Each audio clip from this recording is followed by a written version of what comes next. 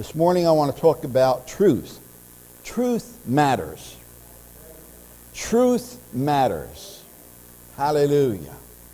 Sometimes in the world they think that truth is indifferent, whatever your truth is. But we believe the truth of the Word of God, the truth that comes from Jesus Christ, that comes from Father God through Jesus Christ. Amen? Praise the Lord. Today's word is truth matters.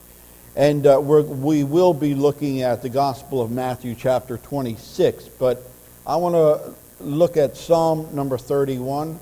That's a wonderful psalm. I encourage you to read through all of Psalm 31. But I want to look at Psalm 31, verse number 7, before we go to the Gospel of Matthew. In Psalm 31, verse 7. I will rejoice and be glad in thy loving kindness, or in thy mercy. For thou hast considered my troubles, or thou hast known my troubles. Thou hast known my soul in adversities. Adversities means what? Extremely unfavorable experiences or events. Hardships, suffering, troubles of the soul. The Bible says here that we rejoice in the mercy of God. That He knows the trouble we're in. He knows what we've been through. He knows what we're going through. He knows what we will yet face if the Lord tarries. Amen? But God says He knows us. He knows what's going on. And it says He knows our soul. He knows all that takes place with it. He knows our mind. And that's why Jesus says, I've come not to give you a spirit of fear, but of power, love, and of a sound mind. Because Jesus knows we will go through things. How many of you go through things? That's life. This is the story of life. We will proceed through all manner of things in life. But Jesus Christ is the Prince of Peace, and He will stand guard over our hearts and minds in Christ Jesus because He loves us, because He cares for us. Amen? Praise the Lord. So no matter what you face, no matter what type of adversity, no matter what type of trial or situation or circumstance, Jesus is there. He knows what you're going through, and He's there to see you through and to get you through whole and healed. Amen? Praise the Lord. Jesus is not going to bring you through broken and dragging you through and pass. Jesus will see you through. Amen? Praise the Lord. Hallelujah. Jesus knows. You know, the Bible says that He's able to help us because He suffered everything. He's been through. There's nothing you go through in life, you or I. There's nothing we go through in life that Jesus has not already experienced in the flesh. That's why He's able, the Bible says, that's why He's able to help you in your time of need. He knows what you feel. He knows what you're thinking. He knows the pain, the suffering. He knows all that, but He's able. He's a great and mighty Savior, and He's able to help us through everything. Hallelujah. Hallelujah. Hallelujah. Hallelujah. How many of you have been through a night where you just, for some reason, you know, it's amazing to me how when I prepare a sermon, when God is showing me something, sometimes I experience it before I even preach it. And I was thinking, you know, in the introduction is that there's times when, for some reason or other, you just can't get to sleep at night. Now, I pray every night, God, my sweet sleep shall be sweet and peaceful. But last night I didn't get there. I didn't get to sleep. If I did, it would have been sweet and peaceful. But I didn't get there. And so, you know, and it's not good to not get a full night's sleep. How many of you know that? You know, there's a lot of times that things happen. Sometimes people just can't sleep for one reason or another. Sometimes an emergency comes up. I remember I've been in emergency rooms with someone all night long. And you just don't get sleep. And it's not good when you experience different things, throughout the night and you can't sleep. Well, Jesus understands what it is not to get any sleep. He knows what it is not to get a good night's sleep. When He was in the garden at Gethsemane, And this is what we want to look at. Truth does matter. When people say, this is a serious matter. This is a serious matter. We know what that means, don't we? A serious matter. This is something that we've got to consider. We really got to think about this and look into this thing because it's a serious matter. If you consider something a serious matter, you don't just let it go, do you? It's foolish just to let it go. If you consider something a serious matter, then you need to look into it a little further, don't you? You need to examine it and want to find out what's going on here. When we look at somebody, we could tell, we could discern, something's not right. What's the matter? What's the matter? And why do we say that? What's the matter? Because we know something is not right. There's something behind the way you looking or acting or something or other. What's the matter? I remember when I was young, growing up, my father used to smoke Camels. I don't know if maybe you never smoked any. But he went to work, and one day I was home, and I looked at that pack of Camels, and I said, I'm going to try one. I'm going to be like my dad and try one. And I got a Camel, and I put it in there, and I lit it up, and I took a deep inhale. Oh, man. I turned green, purple, pink, I don't know, you name it. I turned every color that there was. The next thing you know, I was sick and everything else. And then my father comes home, and he looks at me, and he says, what's the matter? What did you do? I said, nothing's the matter. He said, you can't. He just by looking at me, he knew something was up, right? So later on, I did fess up to the fact, and he says, you want to smoke, huh? He said, here. He gave me another one. He said, take a peek. And I got sick again. And he said, there, that should fix you. You should never want to smoke again. But he knew, what's the matter, And so, when you're looking at TV and all of a sudden it starts blinking, what's the matter with the TV? Something's wrong with the TV, right? And so you want to look to find out why. What's going on that makes that there? But when we think that something is a serious matter, we really need to look into it. And the night that Jesus spent in the Garden of Gethsemane is a serious matter. The last night of Jesus' life on this earth is a serious matter that needs to be looked into.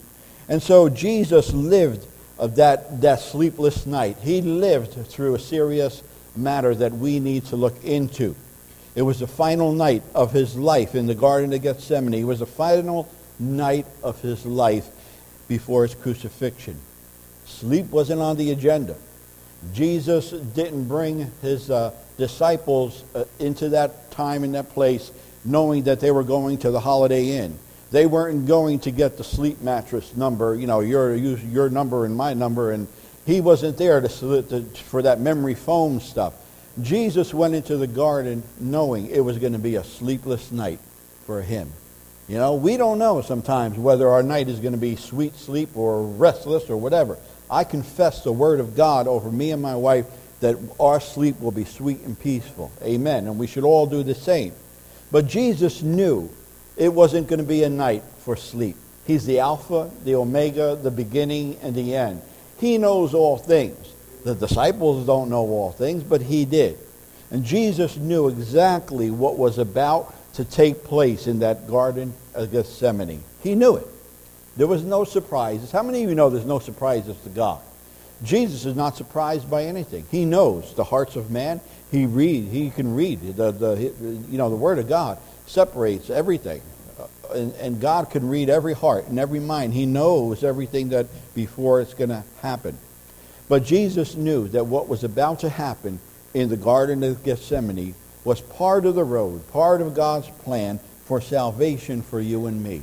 It was part of the plan of salvation for countless sinners, that without that time in the garden, we would be lost forever. For an eternity, we would be separated from God.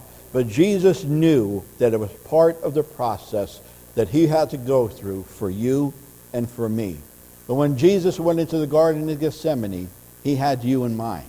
He had you in focus. He had all of us in focus.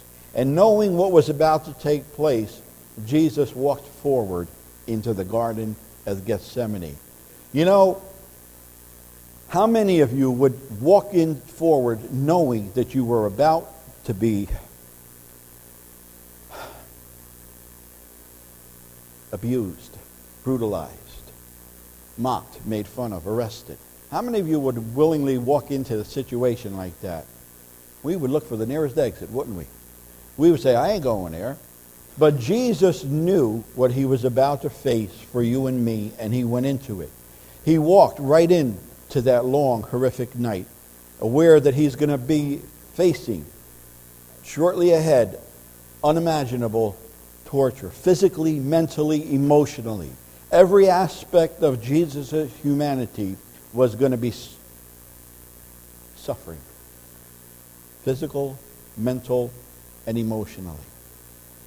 He knew he would offer himself as a sacrifice to the Father, and that Jesus, he knew that he was going to take our stripes, our punishment upon himself. He knew all that, but yet he decided to face the truth. He made a commitment. He purposed that this is what I will do. I will be the Savior. I am the Savior of the world. And Jesus faced the truth that unless he went to Calvary's cross, we would be perishing. Had Jesus not gone to Calvary, how would you and I gain entrance into the kingdom of heaven? There's no other way. That's why when Jesus prayed, Lord, if there's any other way, but there was no other way. And so Jesus walked right into that. And that was a terrible, terrible night that Jesus faced. And we've got to look at the truth that is found in the matter of Gethsemane. Jesus willingly placed himself in that place where certain events, horrific events, were about to begin and to take place. Jesus knew it ahead of time, but he walked on. He walked forward for you and for me. We can't forget that. We can't consider that a light thing, that Jesus walked into the Gethsemane garden looking for you and me that he may save us. You see, earlier in that evening, good times were had by all the disciples. Isn't it good when you're having a good time with your best friends and your family? What? Isn't it wonderful? They were celebrating the Passover feast, the Passover meal. It says, as evening approached, that Jesus got everything in place, and he went and he sat down at a table with his disciples, and they were having a meal, a wonderful Passover meal. And it says they were remembering the goodness of the Lord. Hallelujah. Oh, Jesus, how wonderful you are. Can you imagine yourself sitting at the table with the Lord and everything is going good? Jesus has got a meal there in front of you, and you're remembering the goodness of God, how he healed the sick and raised the dead, and how he spoke these wonderful things. And it says, the Bible says Jesus, they talked with Jesus, and Jesus prayed with them. He talked with them. It says they talked together and they sang songs together. That's what the Bible says. They were having a good time at the Last Supper. They were singing songs together, and Jesus was talking with them, and they were talking with each other. And oh, how wonderful life is going to be. How wonderful life is with Jesus, right? Isn't it good when you're able to have that good time of fellowship? And then Jesus got up and they walked to the Garden of Gethsemane. They didn't know what was in store, but Jesus did. Jesus knew exactly what was about to come about. And the night wasn't going to end with a comfortable snooze in the Garden of Gethsemane. The disciples were full. They were having fellowship with Jesus. They were singing songs, and now he's taking us out to the garden. Oh, what a wonderful night it's going to be in the Garden of Gethsemane, where Jesus might tell us more wonderful stories, where we might be able to go and have a good night's rest under the stars in the sky. Hallelujah. If Jesus told them what was about to take place, you think they would have been singing wonderful songs, saying, oh yeah, let's go, Jesus. That's why sometimes the Lord doesn't let us know ahead of time what's about to come. Why doesn't the Lord show me? Why doesn't the Lord? Well, if he did, you may not want to go. If he showed you, you might run backward or sideways. And so Jesus led them, and they followed Jesus into the Garden of Gethsemane. And later that evening, some shocking events were just about to take place. from the celebration of the Last Supper, walking with Jesus in the stars shining and everything else. And now all of a sudden, everything changes. That night takes on a whole different tone. Everything becomes different. Life changes. You know life changes? Nothing remains the same in life. Whether you're walking with Jesus or not, life changes. How many of you know life changes, right? And life was about to take a big change here for all of these disciples. Now, you know the story that Jesus' enemies arrested him in the Garden of Gethsemane.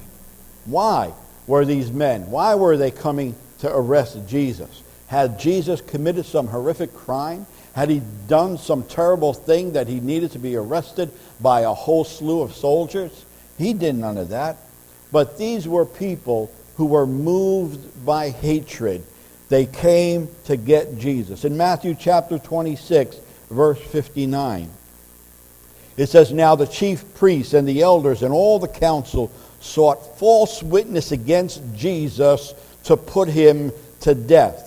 Jesus knew what was in their hearts. He knew what their plots and their plans were. And yet Jesus knew that they were going to come for him in the garden, but Jesus went and waited for them to come.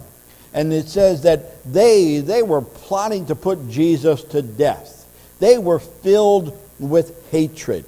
They were filled with hatred. And it says they fabricated, they sought false witnesses. They fabricated lies and deceitful statements. Why? Because that's the fruit of hatred. They hated Jesus. They didn't love Jesus. The disciples loved Jesus. But the scribes, all the religious leaders hated Jesus. And the fruit of hate is lies and death and all this stuff. You see it. It's the fruit of hatred. The fruit of the Spirit is good, love, peace, joy. But the fruit of hatred is death. And it fosters lies from the father of lies. In Matthew chapter 26, verse 60, the very next verse, it says that there is more fruit to come out of that fruit, out of hatred. It says in Matthew chapter 26, verse 60, "But they found none." They couldn't find any false witnesses, and though many false witnesses came, and yet they found none, at last came 2 witnesses. You see, hatred tries to get others involved. Come on, join me. Come on in my lies and in my false thing.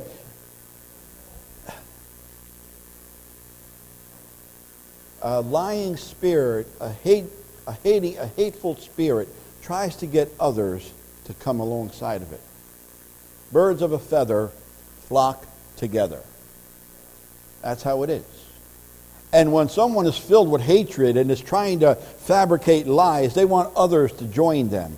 Come on, let's fabricate some lies that we can kill Jesus. Because they hated Jesus. Love doesn't do that. Hatred does that. Amen? And the truth of who Christ was, the truth of his words, would not stop him. Why? Truth did not matter to them. They could care less about truth. They just cared about themselves. And when you care about yourself more than Jesus, then you have to fabricate excuses and lies and falsehoods as to why you don't want Jesus, why you will not accept Jesus, why you will not consider Jesus as Savior and as Lord. And it says they had their sinful minds set on silencing Jesus. That why? Because they perceived Jesus to be a serious threat to their lifestyle and to their religion. This has been ongoing from way back. When they saw Jesus as a threat to their lifestyle, why is it that the world does not like Jesus or will not accept Jesus? Because Jesus challenges people to change their lifestyle, to start living for Jesus, to start living in pathways of righteousness and holiness. And when people love their lifestyle of sin, love their lifestyle of corruption, they don't want anything to do with Jesus. The Bible says the light has come, and those who hated the light hid from it, ran from it. And these men knew that their lifestyle would have to change if they accepted and acknowledged Jesus, and they didn't want anything to do with change. They wanted their lifestyle to stay the same. And in order to do that, they had to get rid of Jesus. That's why the world today says, don't mention the name of Jesus, because the name of Jesus implies and declares change unto righteousness. Change. And the world does not want to change. People do not want to change. Christians sometimes will change only so far. But God wants us to change totally and completely, to be born again, new creatures in Him. And they didn't want Jesus interfering with their way of religion. They were religious leaders. They were getting all the pomp and the circumstance, and they didn't want Jesus interfering with the applause and the power that they had as religious leaders. Jesus was a threat to their power. Who did Jesus rebuke more than the religious leaders?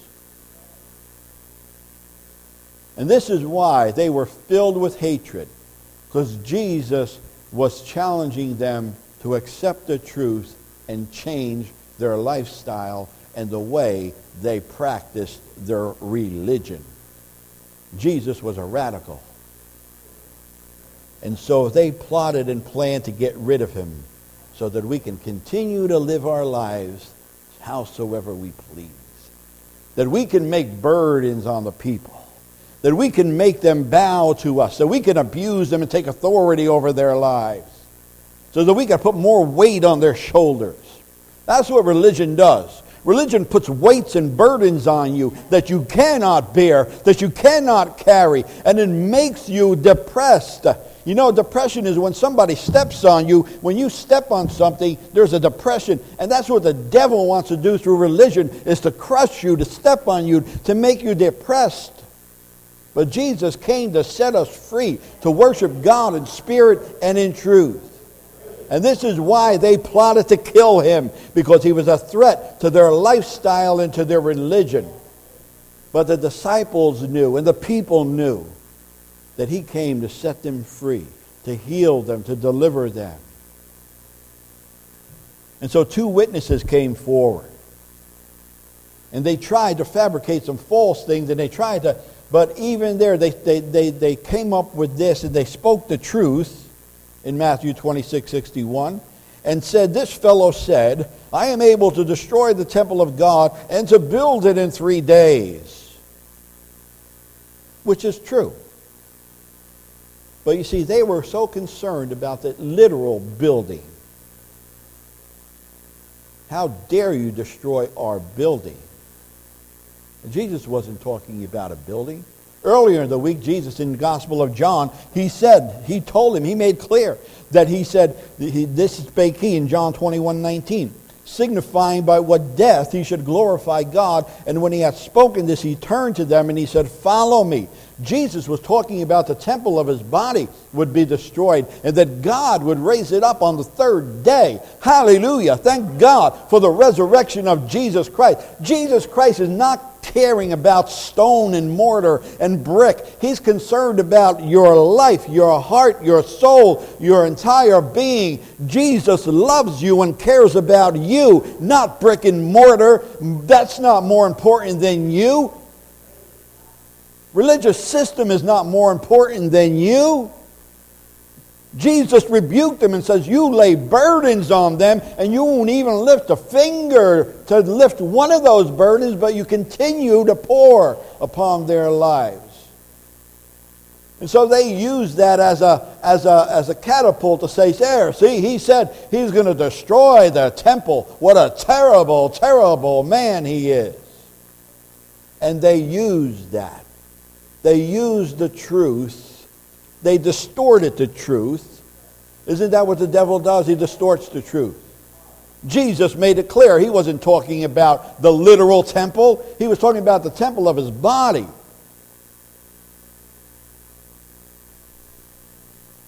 And even all these false witnesses, they couldn't come to agreement. But truth didn't matter to them. Does truth matter to you? God's truth, the truth of the Word of God, should matter to us. But to them it did not matter. It didn't matter what Jesus was declaring. It didn't matter what Jesus was teaching.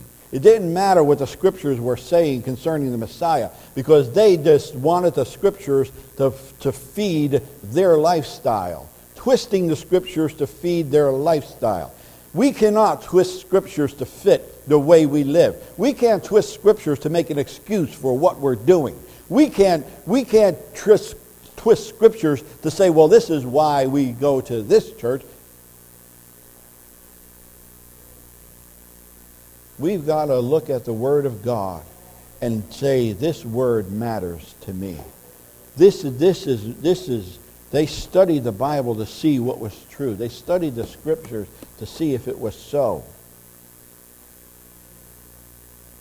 And so the high priest, they dragged Jesus throughout that night. The soldiers came in, and you know the whole story. Jesus didn't sleep. And they dragged him to the high priest. And the high priest asked Jesus, is this true? And Jesus, it says in Matthew chapter 26, verses 63 to 66, he refused to answer.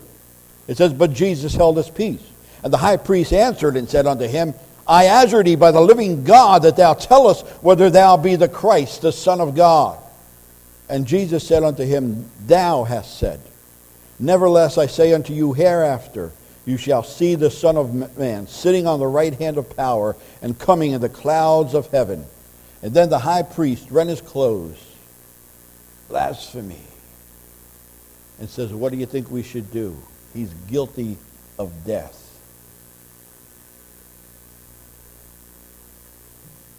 Tell us, are you the Christ? Are you the Son of God? Tell us. As if truth mattered to them. And Jesus said, you said it. I am. And you're going to see the Son of Man. Truth didn't matter. They didn't want the truth. They just wanted to find a way to put him to death. Does God's word matter to you? Does it matter what Jesus says? Don't we take this word to heart? Don't we love God's word? Don't we confess that when Jesus said, Peter, who do men say that I am? And he said, Peter, who do you say that I am? The high priest could have very easily said, we see through the word of God that truly you are the Christ. He could have repented and asked Jesus for forgiveness and mercy. But what did he do? He rejected Jesus' words. The truth didn't matter because he and his position and his religion mattered more to him than the truth, the Son of God standing right in his very face. Wow. Wow. You see, the high priest refused to believe the word of God. He refused to believe Jesus. And then the whole council influenced by the high priest, began to shout, he's guilty of death. He blasphemes. He's guilty of death. You see how one man can influence the lives of others? Had that high priest said, truly you are the Son of God, what do you think the other council members would have done? But the high priest mocked him, rejected him. And so everybody else that was part of that corrupt little circle agreed with the high priest. They didn't want any part of truth. They just wanted to enjoy their journey, their power trip. They wanted to enjoy their lifestyle that they had. And so they all cried out, crucify him, put him to death, get rid of him so that we could just go on about our business. Do you want to just go about your business, or do you want Jesus to lead you and guide you? You want to follow Jesus. We want to follow Jesus. That's why we're here today. because the truth matters to you. The truth matters to me. The truth matters to us. We declare Jesus to be the Son of God, the Christ. And so we take his word to heart, and his word leads us and guides us through the days of our lives. Whereas those who reject him live life however they want. Do whatever seems right in their own eyes, whatever is pleasing to them. Make their own laws, make their own rituals, do their own thing, but the end thereof is death. But to those of us to whom truth matters, it leads to life. Amen. Praise the Lord. Hallelujah.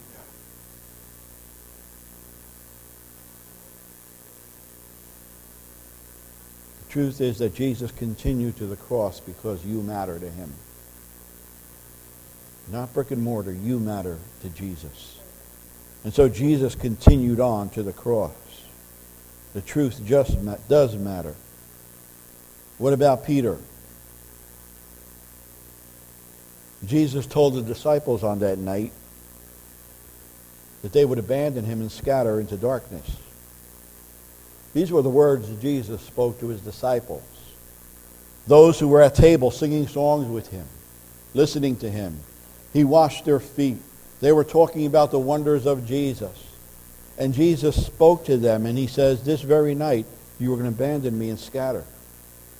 And Peter, in Matthew 26:35, kind of scoffed at it. Peter said, Lord, though I should die with thee, yet I will not deny thee. Likewise also said all the disciples.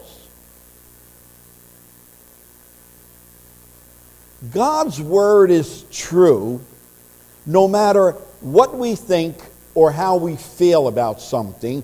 God's word is true above the way we think of things and the way we feel about things. You know, Peter and the disciples, they couldn't see themselves leaving Jesus, but Jesus spoke to them and says, you will abandon me and be scattered, every one. And Peter says, oh no, Lord, no, not me. And all the other disciples chimed in, not us, Lord. Jesus just told them they would. He spoke a word into their lives and says, you will, and they denied God's word and says, oh no, we won't.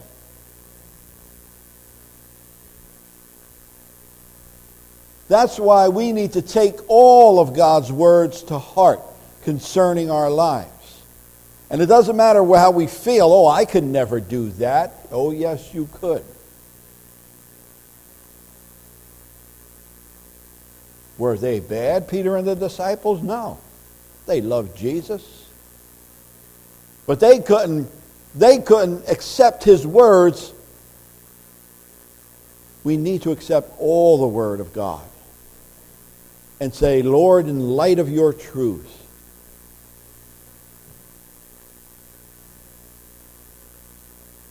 God's word, said Peter, you're going to deny me 3 times. Not once, not twice, 3 times. Oh no. The word of the Lord came to Peter, so you will deny me. Oh no, not me. But God's word will come to pass whether you think otherwise, whether you feel otherwise. And so we got to line ourselves up with God's word. We don't look at God's words and say, yeah, but that's for somebody else.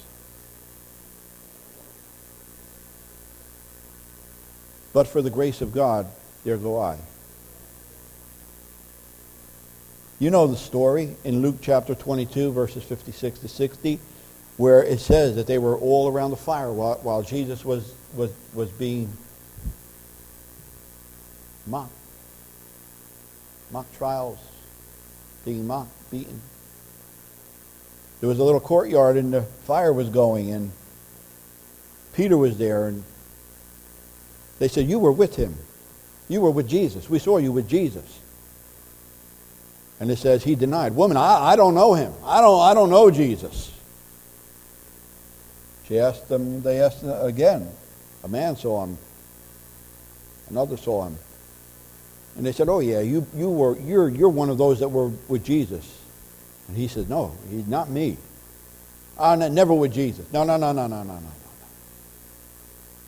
See, the words of Jesus will come to pass. Whether we think they won't or feel that they won't, they will. And the third time, you know the story, Peter said, I don't know the man. And it says he even cursed. And all of a sudden, you know the story, the cock crowed and Peter realized that the words of God were true. And Peter denied the Lord. What was Jesus going to do? Reject him?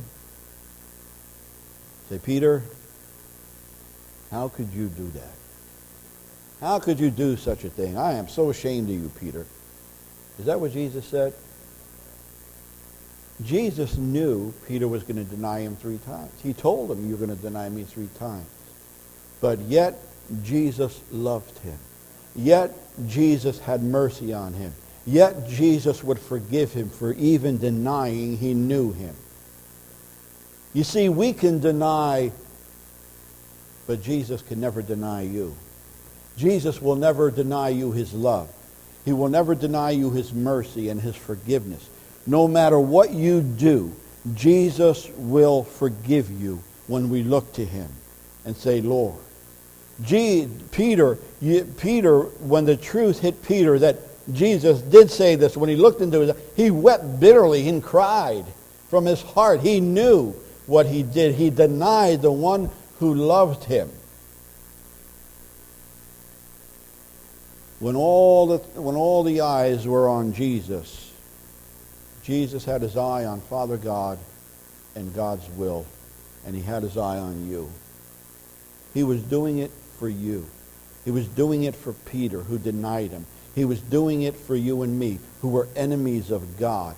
The Bible says when we were enemies, yet God loved us. Before we were born again, while we were still sinners, God loved us.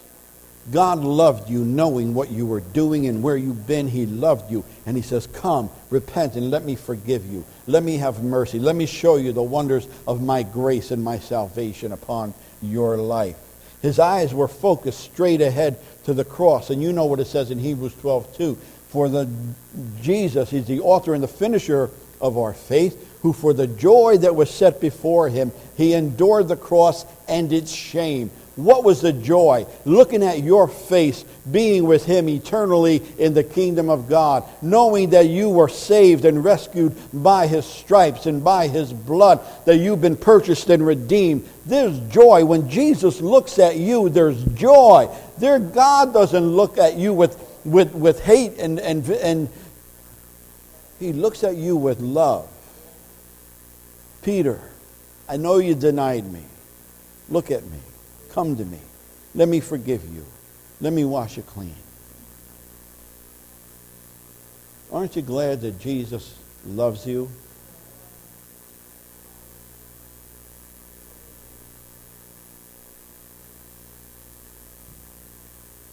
Like Peter, we can fail.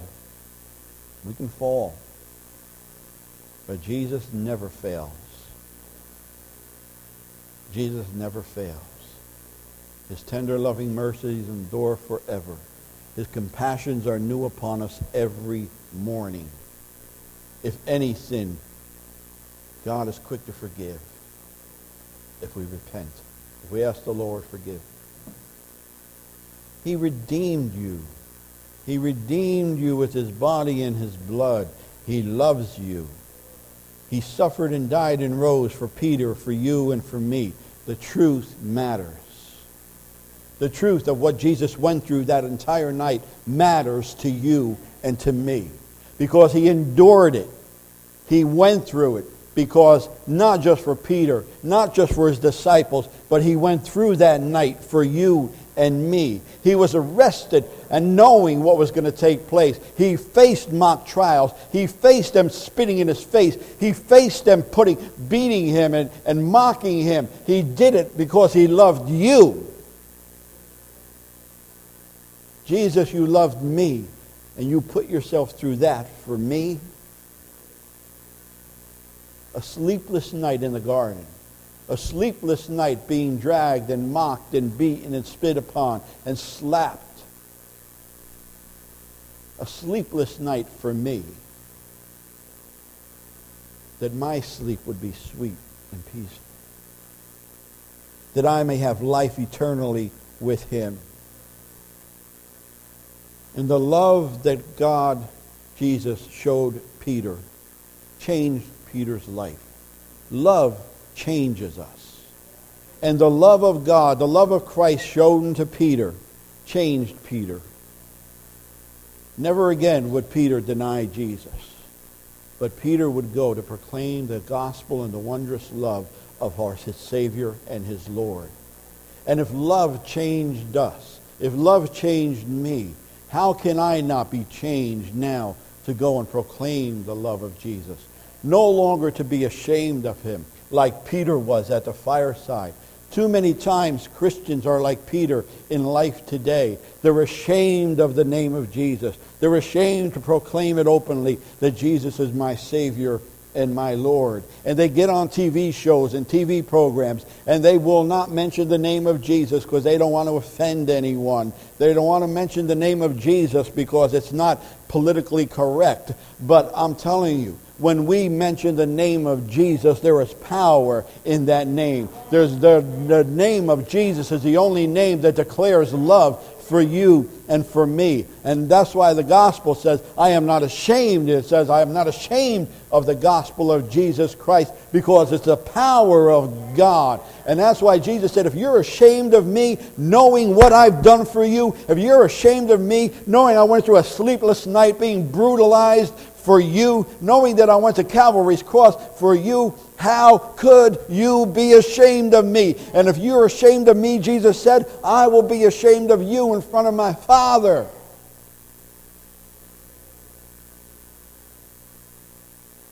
Take what Jesus did in the garden and on the cross as a serious matter that concerns you. He did it for you, for your life. The truth is, we matter to Jesus.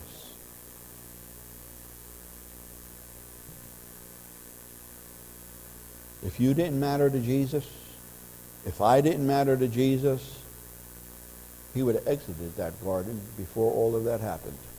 Bound to take me home. Beam me up, Scotty. I'm out of here. He could have did that. Jesus could have said, sayonara, guys, I'm out of here. I'm not doing this.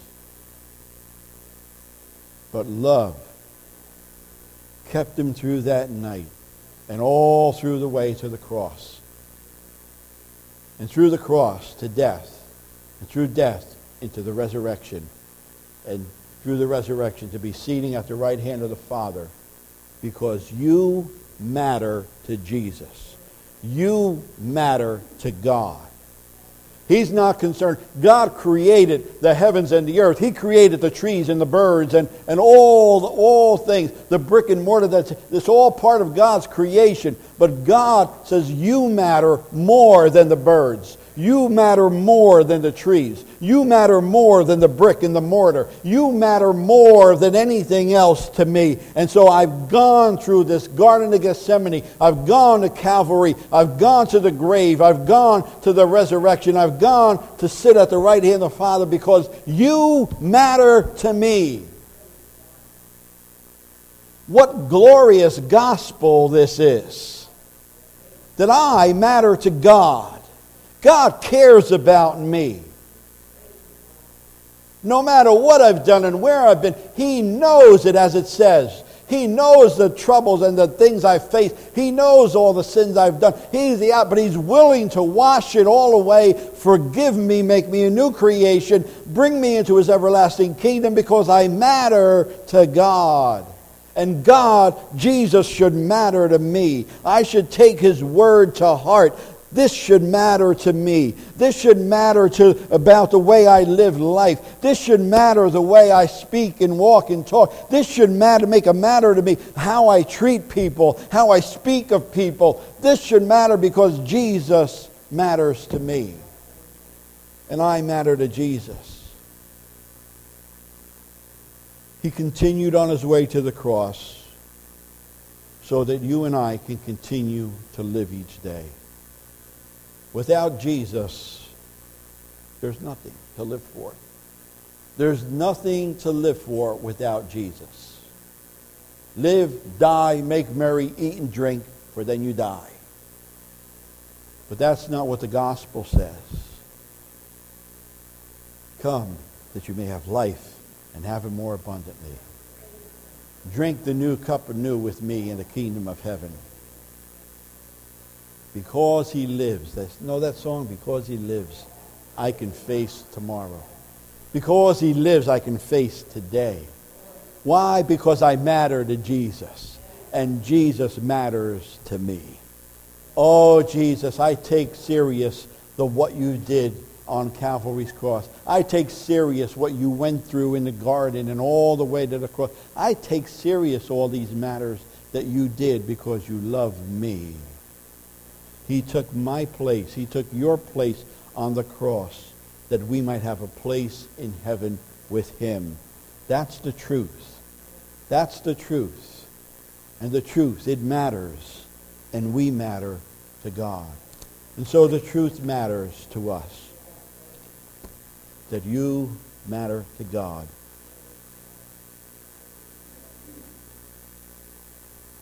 That should change our lives.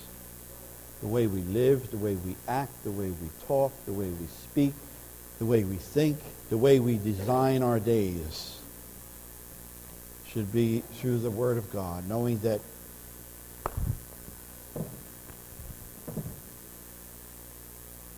wow, look at what Jesus went through for me. Not for somebody else. Look at what he went through for you. To give you beauty for ashes.